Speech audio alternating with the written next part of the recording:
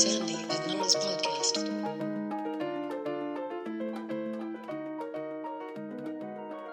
Hey, Nora. Hey, Sandy. Hey. Ooh, you sound tired. I'm a little tired. It's been a long year. And I think it's maybe time for a break.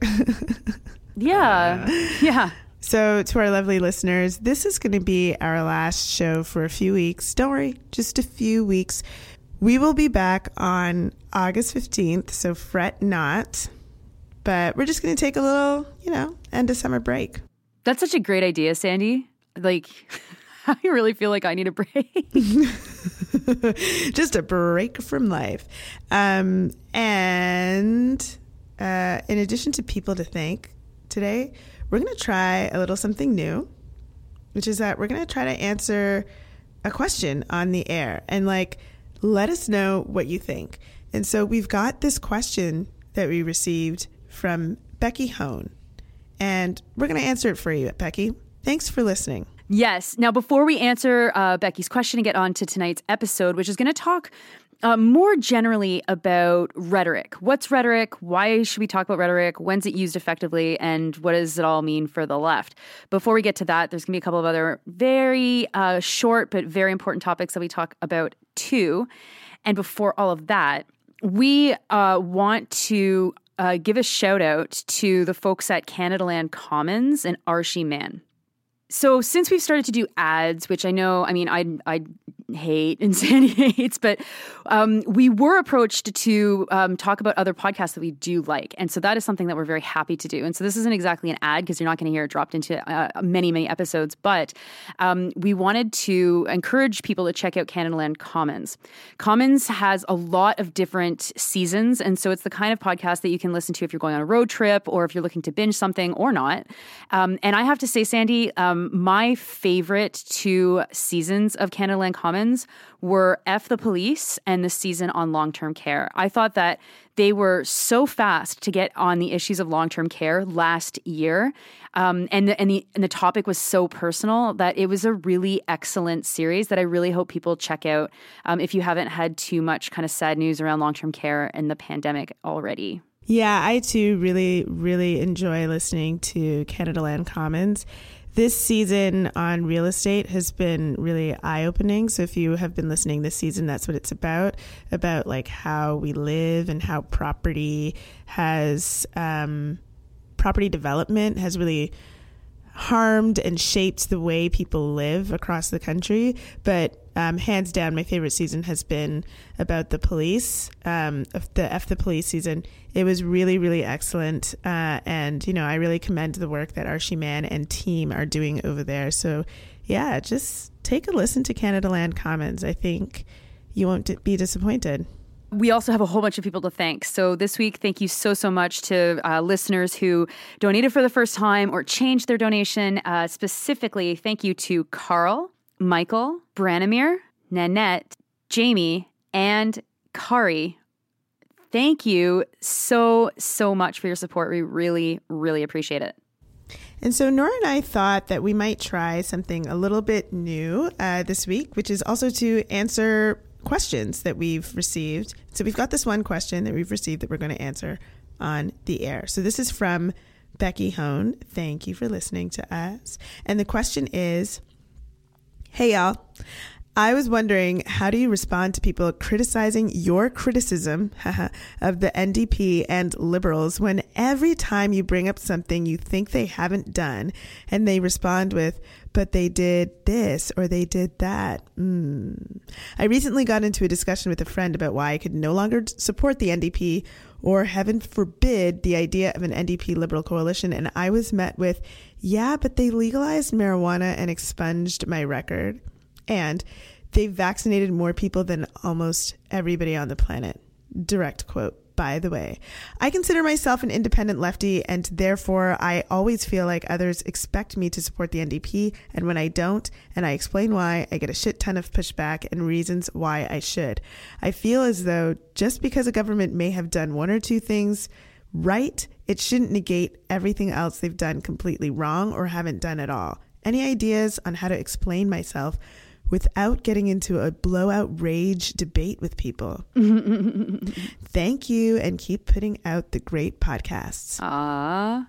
What a great question. It's an excellent question. What do you think? Well, I think like it's always important to listen to the reasons why your friends might be saying that the Liberals are doing good work. And I say this as someone who's like 100% not a fan, huge critical person of the Liberals. But when someone says, "Oh, you know, they did expunge my record with pot legalization," I mean, that required them being dragged to do that, kicking and screaming. They were very slow to do some very basic things, and I think that, you know, one of the problems is that partisan politics often takes the place of politics when we're discussing politics.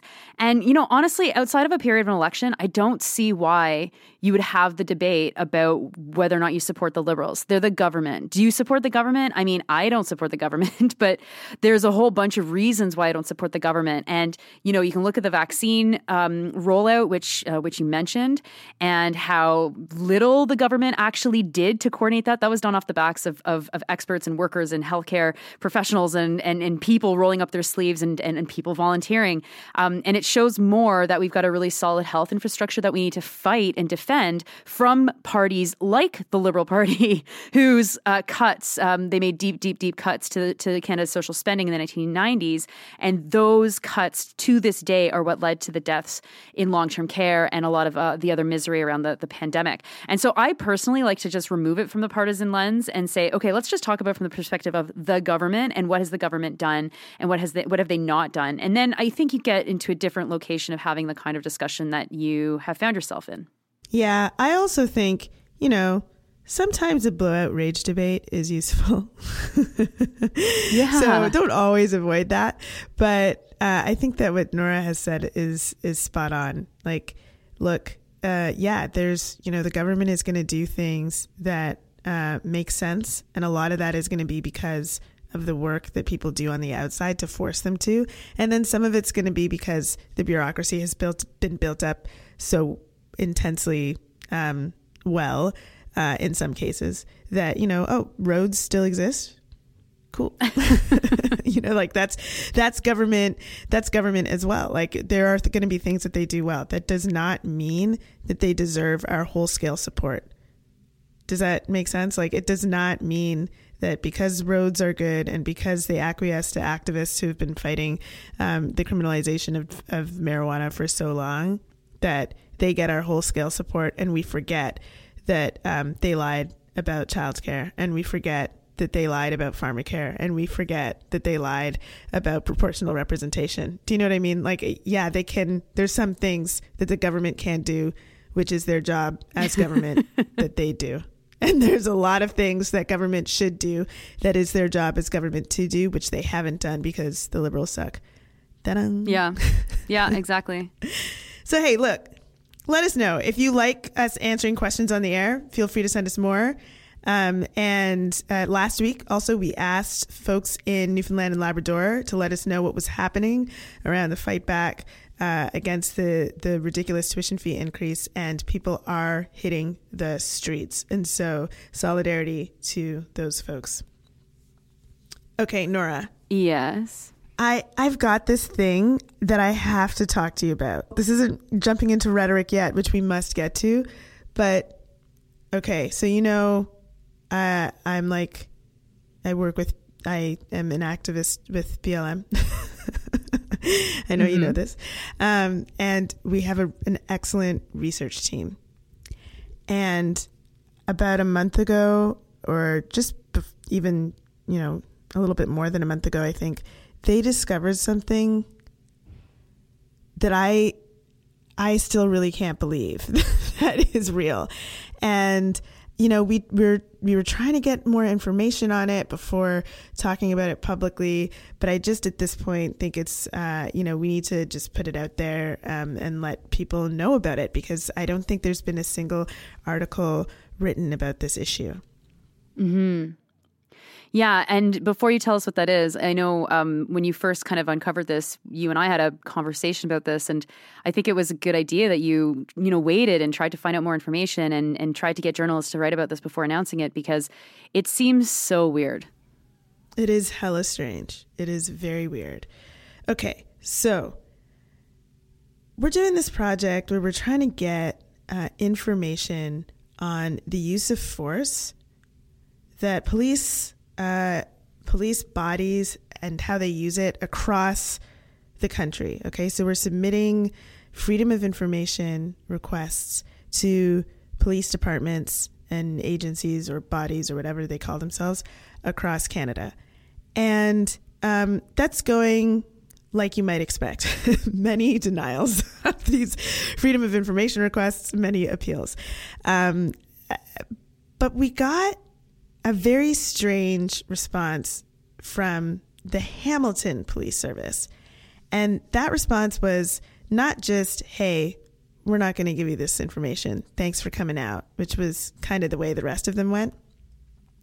This response was, hey, we're not going to give you this information because we destroyed it as per the Police Services Act. Thanks for coming out. What? We were like, sorry, they destroyed the use of force information that they have because of the Police Services Act. I was like, I've read through the Police Services Act many a time in the last decade, and the Police Services Act in Ontario, and I have never seen that. So, we have a legal researcher, and she goes searching, and she says it's not in the Police Services Act. It's in a regulation of the Police Services Act. And what the regulation says is when a police officer uses force, they are required to make a report. That report is created in Part A and Part B. Part B of the report contains things like identifying information from the officer and other information that you might want to know. So things that we had asked for in the FOIs were like the gender of the police officer that was using force, what type of force was used, etc. And it says in the regulation that Part B of the use of force report that is created and delivered to the chief of police or supervisor or whomever must be destroyed within 30 days of receipt. Wow. We were like, wait, what? Why would you create a use of force report and then mandate that it be destroyed within 30 days? That seems really strange. Now, there are some exceptions. There's like an exception of if the use of force report outlines that there needs to be more training for someone, then it could remain on file for no longer than 2 years. It must be destroyed within 2 years, but otherwise it's within 30 days. Wow. So we looked to try to find when was this submitted? Who, like, what was the reason for it? Like, was there a debate? Was this way all the time? Like, when did this shift? And we found that it was implemented in the summer of 2010.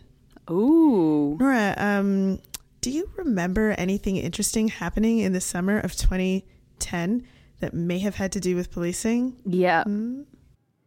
Yeah, I remember really well this this training exercise that like all of Canada's police forces all showed up in Toronto. They spent $1 billion on it, and then they just cracked open our heads for a fucking weekend while the world's most powerful piece of shit like had a meeting about how powerful they are down the street. It was the G20. Yeah, I think they called that training exercise the G20.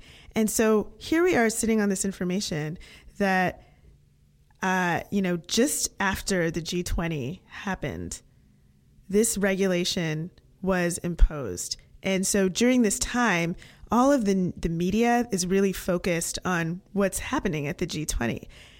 And this regulation is quietly imposed. I cannot find a single article about it. I can't find a single person who knows anything about it. And there it is. Use of force reports have been apparently being destroyed in the province of Ontario within 30 days by police departments. And we cannot find a similar rule in any other province. What the fuck? It's so not surprising that like another example of Canada's information regime just like to 100% uphold power, uphold violence, make it impossible for average people to fucking learn anything about what happens behind closed doors or in a situation where maybe there's only one witness or there's no witnesses and there's police force used. And so, I mean, this is a shocking piece of information that they would be permitted to delete information about what happened. I mean, there's literally no justification for that. We really need to have better records in general, and keeping records is a really important part of keeping any state security force accountable. But this, I mean, as much as I say it's shocking, it's also not shocking at all. And I'm, going back to the question we started at the beginning of the episode, how do you talk about the Liberals being bad? This would have been passed by the Liberal government of Ontario in the shadow of the G20, knowingly done in a way that would be very difficult to locate. And like I had gone through Hansard trying to see if I could find any reference to any of these orders in council, which of course there are none. Hansard's the record of debates within the Ontario Legislative Assembly or within any legislative assembly. And it's just like, yeah, fuck, this is how shit operates in this country.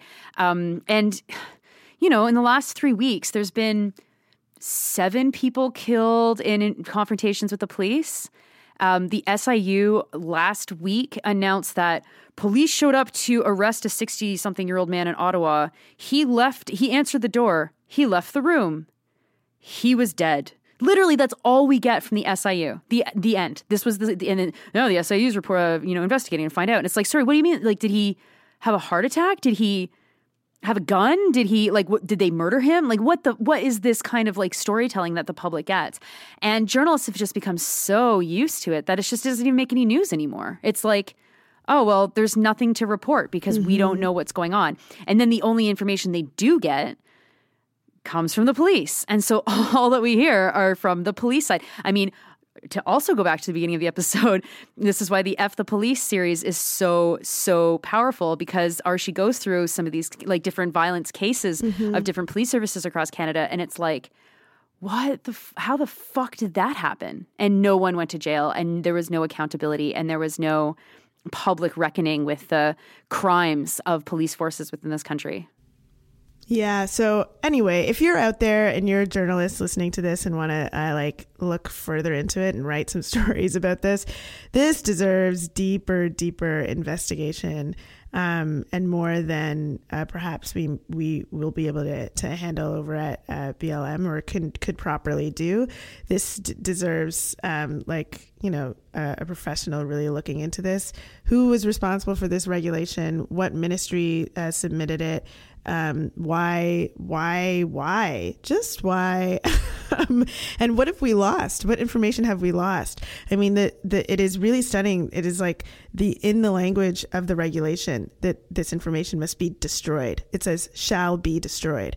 This is, that is just so stunning to me. And, it really deserves, a deeper look.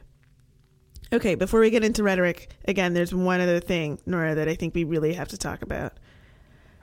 Yes. So, Sandy, I'm sure you've seen the news this week. I hope everybody who listens to the show has seen as well. But the British Columbia Civil Liberties Association, the BCCLA, just announced that their executive director, Harsha Walia, has resigned.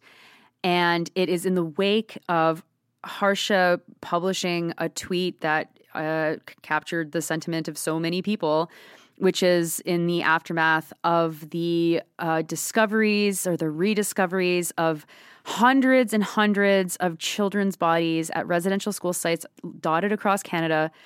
There was news that a couple of churches had been set on fire, and Harsha retweeted some of that news saying, "Burn it all down," which is to any reasonable individual, obviously, a statement of is a figurative comment, is to look at the system and say, yeah, it needs to be set on fire and it needs to be replaced. And the far right mobilized, the NDP's fucking attorney general, called her out online as well. And the abuse that she has received for the last 2 weeks has just been abhorrent. And now this has culminated in her resignation at the BCCLA. And it's just so disgusting to see her treated this way. I mean, if you don't know who Harsha Walia is, the second this episode is finished, spend 20 minutes researching her and her work, because she's the primary source in Canada on borders and on immigration and migration and movement, and how borders are used to control and to cause harm. And her new book, Borders and Rule, is definitely something that you should pick up if you have not yet read it. And it's just so, I mean, I have such an amount of respect for Harsha, and she's an activist whose work it's impossible to not see her work if you're on the left in this country. And I've, never met her, but I feel like it's so funny. It's 17 years I've spent watching her work, I would say, from afar. And she's just so steadfast and she's so excellent. And when the BCCLA hired her as the executive director, I was shocked. I thought it was an incredible statement on where the BCCLA wanted to go, which is actually protecting civil liberties in this country in the way that they're under attack all the time, doing literally what the organization should be doing. And so total solidarity to Harsha from, this podcast and from us. And I don't know what there is to do next, other than to then say, so what does this also mean just in general for the left and for critics and people who are vulnerable to being pushed out of the organization that they're in, if their speech is considered to be too spicy for the far fucking right, as if anybody should care what the fuck they think. Yeah, I mean, it's really stunning that it's the Civil Liberties Association, right, where this is happening. She's resigned. They've put out a letter that to me rings quite cowardly in the way that they've responded to her resignation. And I think that this whole saga must be contextualized into what else has happened, what else other people have said. And a few weeks ago on this podcast, we talked about the disgusting way that Minister Carolyn Bennett spoke directly to Jody Wilson-Raybould in response of finding the horrific findings of these graves of Indigenous children who were killed at residential schools, and her reference to Jody Wilson-Raybould as someone who, I don't know, had no right to talk about these things because she got a pension.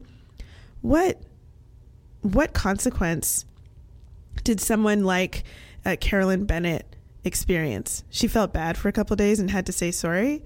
Who was making sure that she resigned? Who was apologizing for her? That to me, this is a person who has a position of power where she actually has an impact on the lives of Indigenous people right now, and her callousness towards the lives of people who have been killed, and her callousness towards people for whom she has a whole portfolio that she is responsible for, is pretty disgusting now. And then we have Harsha, who uses a common turn of phrase, and who is responsible for ensuring that that people's civil liberties are protected, but doesn't have the sort of power that someone like Carolyn Bennett does. And we the response from society, and of course I know that it's a particular pocket of society, but the response to run her out, I mean, they know what they're doing. They know that it's not about what she said, it's about who she is. And seeing a window open and trying to kick down the door to try to make sure that she is not her effectiveness and the type of activism that she stands for is not at a place where there is some power, the BC Civil Liberties Association, and the sort of resources that they have to put behind the sort of work that Harsha does and can do. It's really quite disgusting. But this is the way that Canada is. And I could not be more disappointed. Like what a cowardly, it's a really quite a loss. As you say, this is about who she is. And it's also a signal to anybody who is steadfast in their opinions and who knows clearly what right and wrong is and what justice looks like and what justice doesn't look like. And it sends a really scary signal that if you are the kind of person that doesn't bow down to pressure and that will always say what is right and true based on the experiences and the research and the activism and everything that you have, that you will always be subject to being fired, that you will always be subject to being harassed out of a job. And like that added layer that this is the BCCLA is obviously ridiculous, but it's exactly how speech is controlled in this country. And let us not forget that the head of the federal organization, the CCLA, what was his, like, I forget what he tweeted that was really gross, but that should have lost his job. But remind me what he tweeted. Oh no, it wasn't a tweet. I think it was murder, Nora. I think that's what you're referring to. Was it murder? Yeah. He got in a confrontation, quote unquote, by ramming the back tire of a cyclist in Toronto. That cyclist got infuriated because that's a very aggressive move for a car to do. My God, I don't know how I would react to that. The cyclist grabbed onto the side of this guy's car, and he smashed the cyclist to death by driving up to 80 kilometers an hour on a downtown Toronto street into garbage boxes until Darcy Allen Shepherd was killed. And Michael Bryant, who is the former Attorney General of Ontario, never went to trial, never was never found officially guilty. And it's just like, and this guy fucking has no problem being at the head of the CCLA. I mean, if I wrote this in a story, it would be like not believable. Like this is not fiction level bullshit. This is like beyond that. Now, speaking of speech, we wanted to close our kind of last episode before our summer break, just encouraging our listeners to think a little bit about rhetoric and the importance of rhetoric. And this is because we suck at it. Like, Nora, I feel like the left really is poor at our control of and mastery of rhetoric. And I think that the right is really, really good at it. And I think if we are not aware of how rhetoric operates and how rhetoric is used as a tool, we become vulnerable to being swayed by this kind of really harmful propaganda that rhetoric can be. Yes, totally. And I'm glad you clarified when you said we are terrible at it, because I actually think that you and I are pretty good at it. I know we're pretty yeah. good. Rhetoric is such a funny thing. I mean, I have this, like, every time I hear the word rhetoric, I just have this wonderful memory of one of my closest friends who went back to college when she was a little bit older and was going to college for a very technical program. But all the students had to take a course on rhetoric. She calls me up and she's like, "What the fuck is rhetoric? And why the fuck do I have to take this class?" And I was like, "What word are you trying to say right now?" It was very funny. It's one of these things that, it is actually a weird concept if you've never really kind of, I don't know, studied rhetoric or read about it or thought about it, because it's just kind of like the way things are. And so much of who we are in society, we are coded into certain kinds of rhetoric, such that we actually don't even hear rhetoric. You know, it's good rhetoric, especially. And it's that impossible to hear, impossible to see, and touch, impossible to touch kind of rhetoric that is so effective. And I'll give you an example of something that I'm thinking of right now. And maybe you'll disagree. Maybe you won't think that this is an example of excellent rhetoric. But when the Conservative Party last year put out a Labor Day video where they talked about like protecting workers and specifically trying to reach the working class in this country, I thought that was such an excellent show of rhetoric because they were like, they didn't give a fucking rat's ass that it was all a lie. They didn't give a fucking rat's ass that obviously the NDP would call them out and so would the Liberals. They didn't give a rat's ass that the unions would be like, what the fuck is this? You don't speak to our members like this. They were like, we are going for it. We are going to pump this up with feeling and emotion, with images of working class people doing important stuff all across this country, right in the moment where the pandemic was getting worse at the second wave across Canada.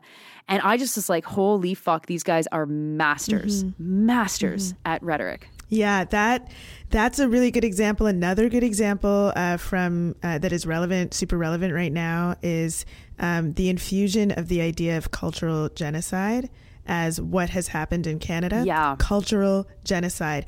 And that becoming a normal way to talk about like the literal genocide, like the genocide. Like there's no qualifier that needs to be put on that, right?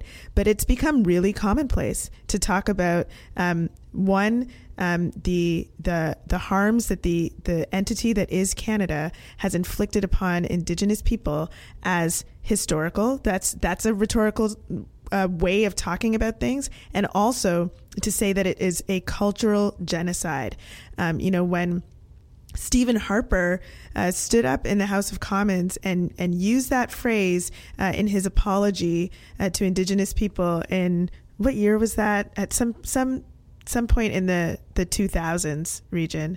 That was a moment where there was like a shift in the way that media was referring to what is happening and has happened in Canada as cultural genocide, and that being acceptable. There's all sorts of other examples, and like things like, what's one of those things that's really impacting my world right now is this idea of critical race theory.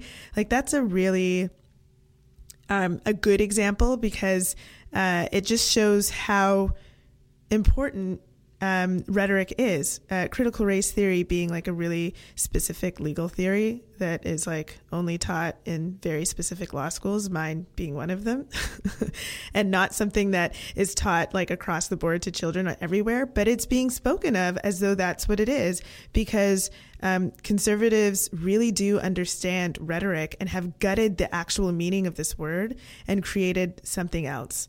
Other words that conservatives or concepts that conservatives have employed are like, the use of the words like snowflake, the use of free speech, the way we talk about virtue signaling, all of those things that have started, and like a right-wing corner of the internet and then has somehow bled into our normal lexicon, and that we sometimes on the left have even accepted and brought into our own language and started reflecting back.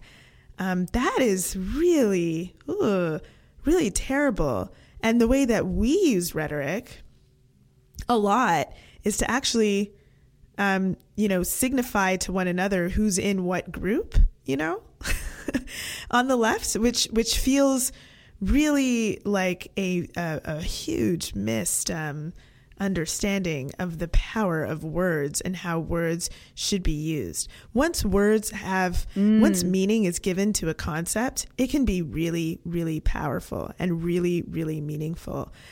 For example, the concept of cultural appropriation. Now, I have like some critiques around the whole thing, and maybe we could do an episode on that one day.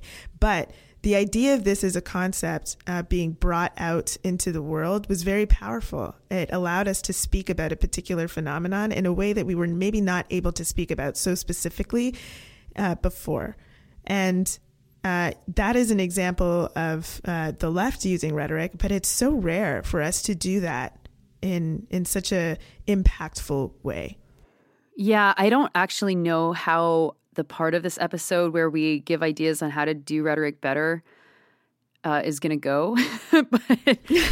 So I'm just going to stick with what's the most easy to talk about, which is to mention that it isn't just these concepts that you talked about, which are so powerful. I mean, I was talking to you, Sandy, before we started recording about how I made a perfectly reasonable comment within a Facebook group in my local community, and some random guy was like, "Oh, wokeism has showed up. Wokeism is here to talk about the police."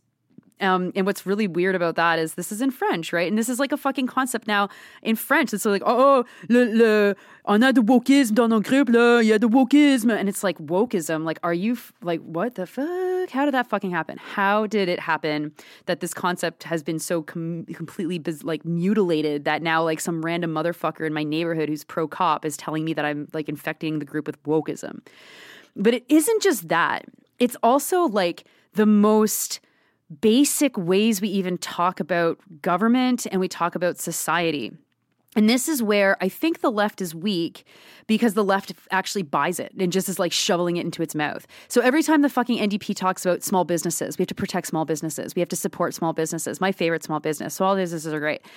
It's like, why the fuck are you talking about small businesses? Like, what is a small business? Are you talking about a business with 10 people? Are you talking about a business with 100 people? Because those are both small businesses in this country.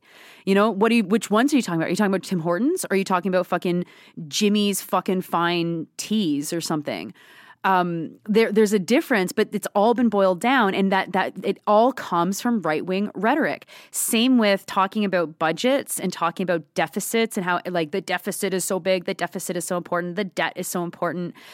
We need to have economies of scale. We need to have efficiencies. We need all of the fucking weasel words that all government fucking people, all people in the opposition use to try and telegraph to the population that they're fighting for you.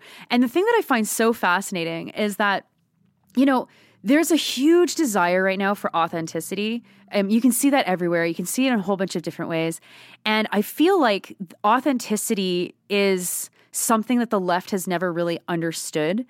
And it's a huge problem, because the best rhetoric comes from someone who authentically believes what they're saying, or who can authentically put forward this idea of whatever it is that they want us to imagine is coming from someone who you're like, no, that person believes it.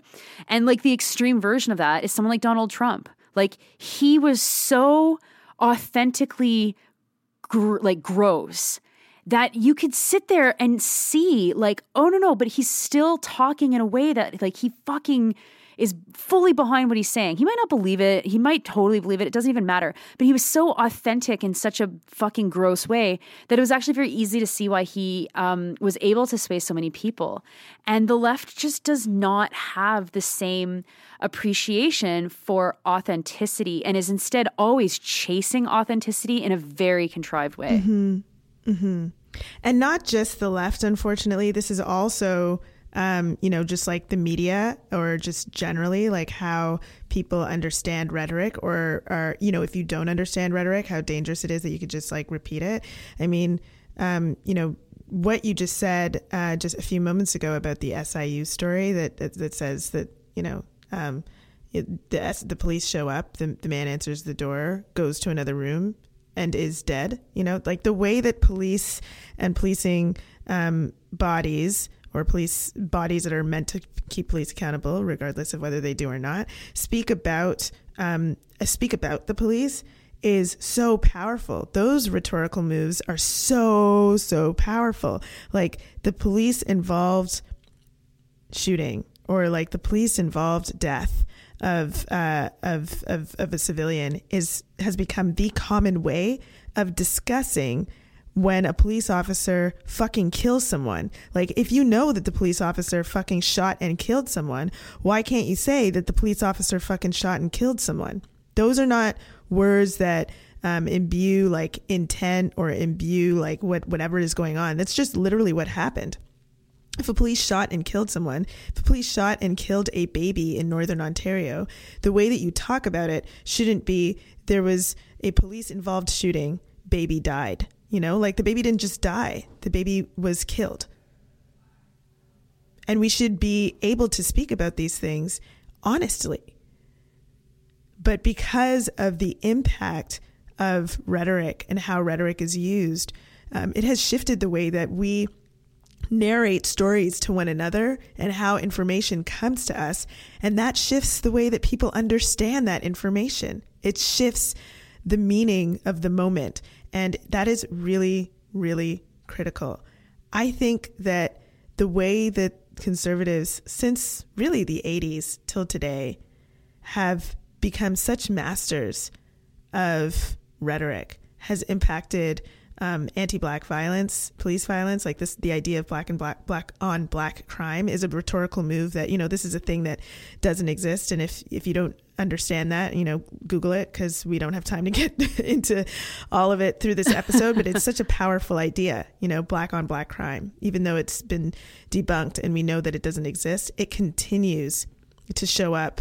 I'm confronted with it so often from people every time. It's like Black people deserve justice, black on black crime, climate change and the climate crisis and how we talk about the climate has been thwarted by really clever rhetoric on how we discuss jobs, on how we discuss work and opportunities, but also just how we discuss the climate and the questions, the rhetorical questions that people ask on the air to try to really shrink the importance of this thing that is literally destroying human life.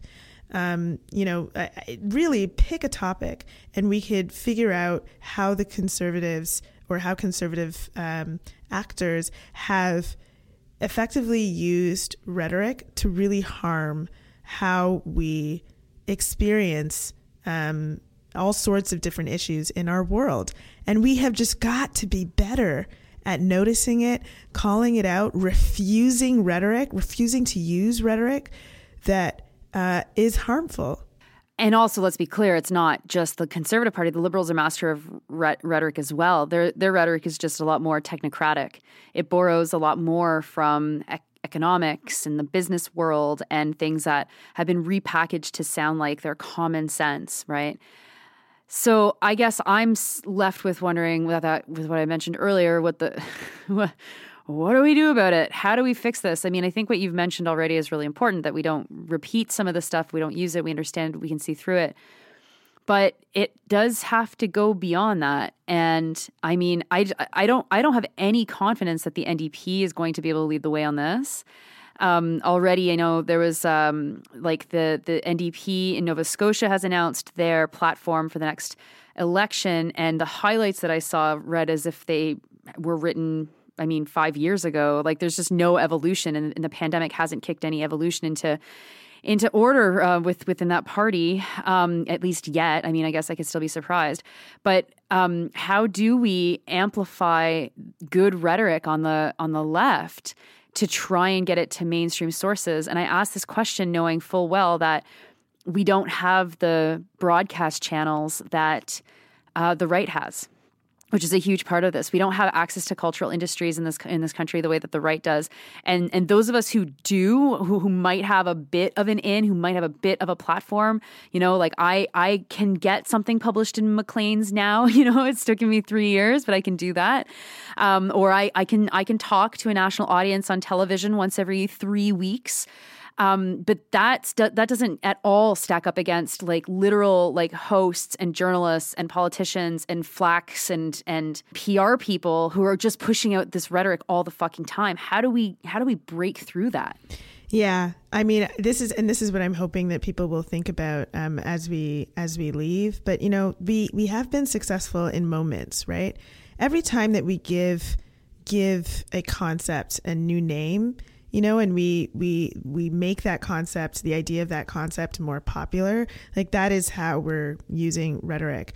And so I think that one of the most powerful concepts that the left has used in the last, let's say, 20 years is the idea of the survivor, talking about survivors, people who go through either, I think it really started with folks who experienced sexual assault and has gone on to be used in a lot of other concepts. But this instead of only referencing victims and this this tiny turn of rhetorical use of using the word survivor to denote that people who experience sexual assault or who experience some sort of oppression or degradation to their humanity are still alive and are still dealing with and still require some sort of recompense, or all of that is imbued in the idea of the survivor. So, if the idea of rhetoric is kind of like making your head spin a little bit, I hope that that's a good example of how we are able to kind of shift how we talk about things, and even just a small shift of words can hold so much meaning. And I was thinking about this a lot as we were talking more and more about residential schools. Like even the idea, like whoever decided we're going to call these things residential schools was doing some really interesting rhetorical bullshit. You know what I mean? And like even that, we could think about how we refer to things, like, there's a way that we should really be critical of how we use language and thoughtful of how we can use language to shift the meaning of the things that we're talking about every day, or to be clearer about the meanings of the things that we're talking about every day. And yes, that can be on the large scale, like you were just talking about, Nora, but it can also be within conversations with one another, how we use language. And, I think we have to be a little bit more careful. And so this is just an appeal for that, and for us to just be a little bit smarter. Let's not just accept things as they're written, but really try to think about, maybe it's like too meta, like to be thinking about this type of shit all the time. Like Nora and I are, like when we're reading a thing, we're like in our heads, like, what does it really mean? But I think it's useful to do that sort of thing. And so, please, let's be a little bit more thoughtful with our language and with our rhetoric. Well, but beyond that, though, too, as you were talking, I was thinking of other kind of tangible things that people can engage in. I see a lot of people on the left arguing about like the correct language to use. And you can have those arguments. Some of them are really, really interesting. Some of them I'm not always sure that they're coming from the right place, or that maybe one of the conversation holders is actually a cop wasting someone's time. But, because we have to be very aware on social media, we don't actually know who we're talking to.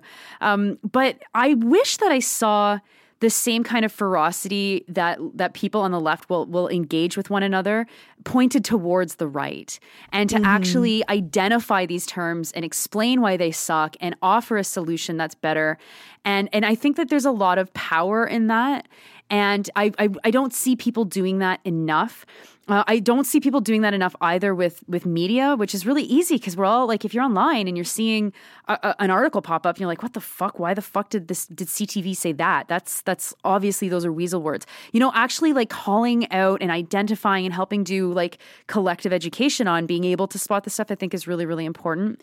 And then also if you are someone who's running for election, if you are part of a collective or an organization, like to really resist internally using these words. I can think of a lot of not-for-profit organizations that fall into the trap of using these kinds of piece of shit words all the time to try and appeal to a mass audience. And it's like, look, as someone that like does my best to try and make sure that the language that I use is number one, clear, like I'm actually saying what I mean to say. And number two is formulating things in a certain way that's really important to help people understand.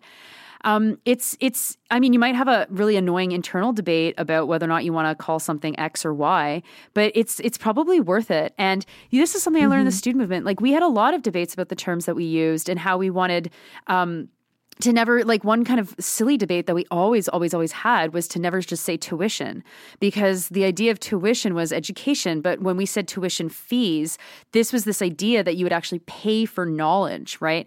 And it was actually a really helpful way to help initiate people into understanding like that just the basis of paying for knowledge is unacceptable, is really fucking unacceptable. And so I like that kind of thing is actually, I think, really helpful. Yeah, the idea, this is another really clear example. The equating the idea of tuition with money, when tuition, the actual word tuition means education, is such an example of clever use of rhetoric. Like the word tuition for a lot of people was emptied out of what its true meaning was and has come to mean a fee that people pay, which is like just so gross. It actually means education. And so we should be clear when we're saying tuition fees, that we're talking about fees. And when we say free tuition, we're actually talking about free education. Right. And I also remembered the third thing I wanted to mention. I remember a post a while ago from Harsha Walia, who was talking about, you know, anytime you want to say oppressed identities or oppressed people, like there's a better and more accurate way to talk about this. It's to use the word marginalized. It's to not say that someone is oppressed by something, but they have been actively marginalized by something, which is by a system. I like those kinds of changes to our language, I think is so important. And then on top of that, to then really look at what is effective on the right, what is effective in the way that they formulate certain ideas and certain kinds of rhetoric, and say, well, what does that look like for the left? What does a video done by the Conservative Party trying to reach the working class for Labor Day look like if it's done by the NDP? Well, in my mind, it's actually not just a very slick video that might be made by a really innovative and artistic, you know, video team, let's say, but that also then has content that's radical, right? Like this is then the real issue is like then we're talking about radical politics and we're putting radical politics into the mainstream. And enough of this, like, oh, well, you can't win with radical politics. Oh, you can't win by talking about like the maximum program. Oh, you can't win, blah, blah, blah. And it's like, sorry, the NDP can't fucking win. So like maybe we can try something else. And even if it's like not a winning strategy as per the, I don't know, the conservative fucking analysts that decide these things, you start to actually mainstream really important radical politics and people will respond to it positively. And this is like the most important thing. This can be a popular message. And by popularizing it, we actually can then talk about radical politics in a way that everyone can get behind. Agreed. Okay, well, that is it for Sandy and Nora for just a few weeks. So again, we will see you on August 15th. It has been quite a year, and we appreciate you being a part of our little podcast community over this really difficult year for people, for us, and for a lot of you that, you know, has been just so weird. What a weird year for many of us, just being kind of stuck inside. But this podcast has been really wonderful. Making it with you, Nora, for me, it's been wonderful. And I'm glad to take a few weeks off, but I'm already looking forward to what will be discussed when we come back. Bye, Sandy. Bye, Nora.